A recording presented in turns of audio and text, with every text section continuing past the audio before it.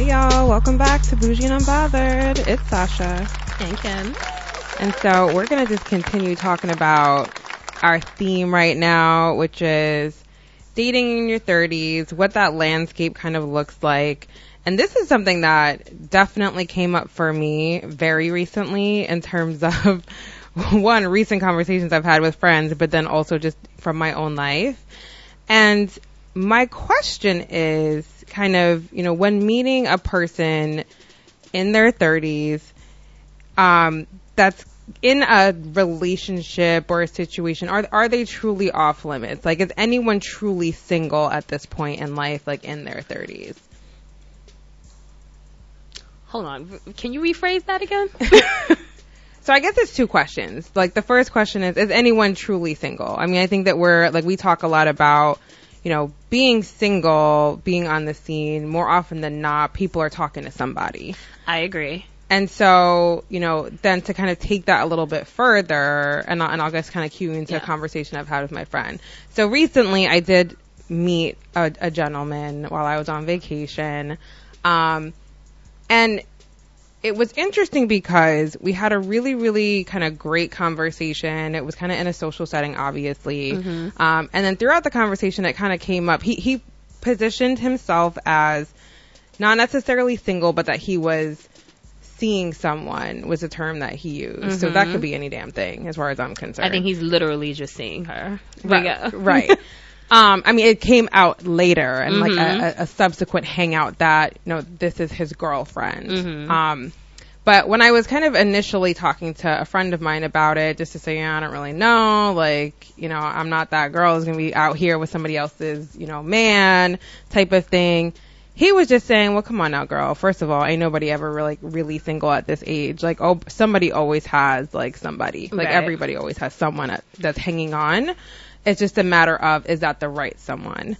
And interestingly enough, even talking to my mom, just kind of like from her perspective, you know how old folks are. Yeah. They only kind of respect engagement and marriage. So as far as she was concerned, she's just like, I mean, you really going to just not to talk to somebody because they have a little girlfriend? Well, then that's where I was going. I'm with your mom. I feel like after your 20s and once you get into your 30s, I don't believe in the whole boyfriend and girlfriend. I feel like you're just a companion at that point, because if you really wanted to make a move, like, it would be more permanent. Like, to me, that there's nothing that I respect the least in life is like an older person like telling me this is my boyfriend or my girlfriend. Like, because you're too old for that. Like, I actually do agree. I agree. Now I'm thinking about this from the perspective of if somebody was like 45 coming up to me talking about this is my boyfriend, I would be looking at them crazy. I can't respect that. Like, I feel like, so, like, should have get off the pot, you know? Like, seriously, like, what are you doing? What are you really doing? Because if you're just, that's just your companion, that's fine. And I would respect that term because that's truly what they're doing. If it's more, then obviously you'll have a more settled term. But boyfriend and girlfriend, to me, after your 20s, is all relative. As far as I'm concerned, you still out here. I mean, I actually kind of agree with that. Like, at first, like I said, no, because it took this situation to kind of have me, like, think it through. Because going into it, again, like, I'm so anti the whole idea of cheating with someone, because I just feel like there's too many people out here for me to be out here with somebody else's man, nor do I want that drama. At the same time, you know, when I talk through it with my friend and my mom and, you know, seeing it from the other perspective, it kind of makes sense. Like, I do kind of agree. At the end of the day, if the goal is a long-term commitment, though everybody doesn't necessarily want or believe in marriage, and that's not everybody's goal. But if the goal is like long-term commitment or lifetime commitment, I mean, I agree. Well, that's what I'm saying. Like, it doesn't have to be like engaged or married, but this is my partner, this is my companion. But when I hear boyfriend or girlfriend, it's just, I mean, does anybody say companion other than, I know you say it.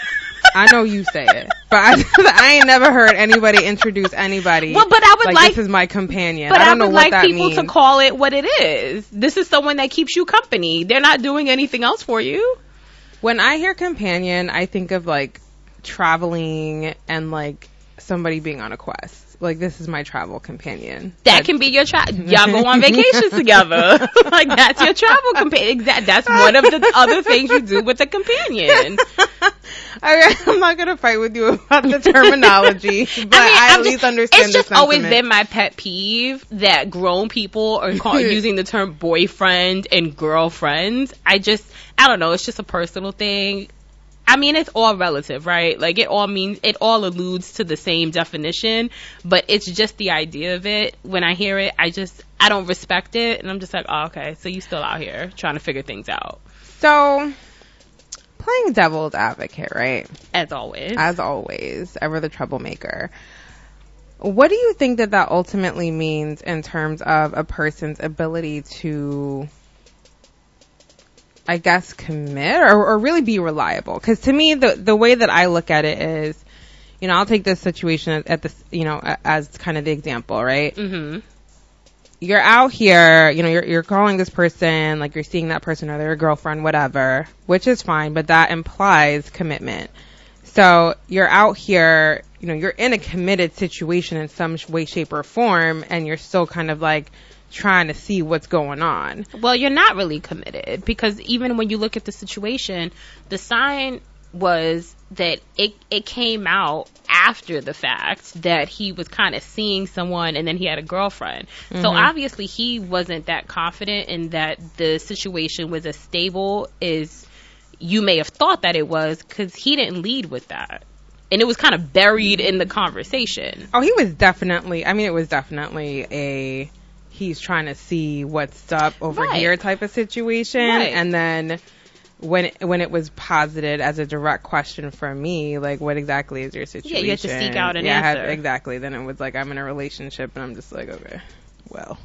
The relationship is just used so loosely. So loosely. But yeah.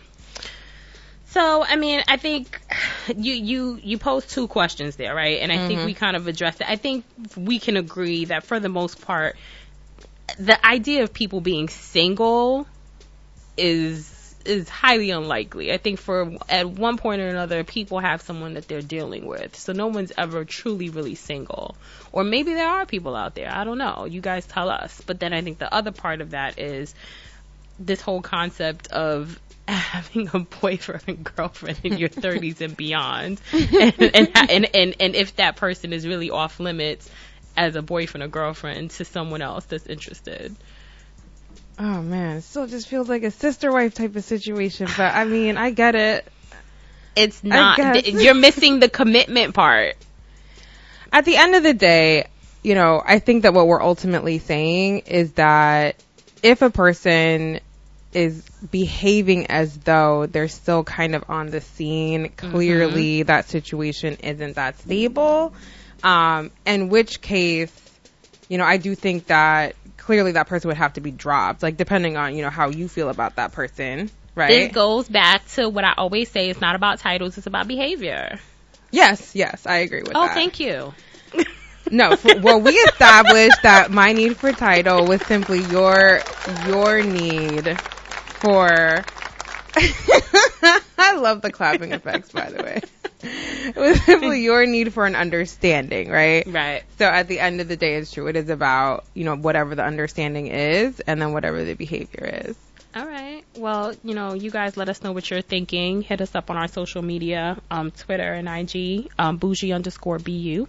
Be part of the conversation, guys.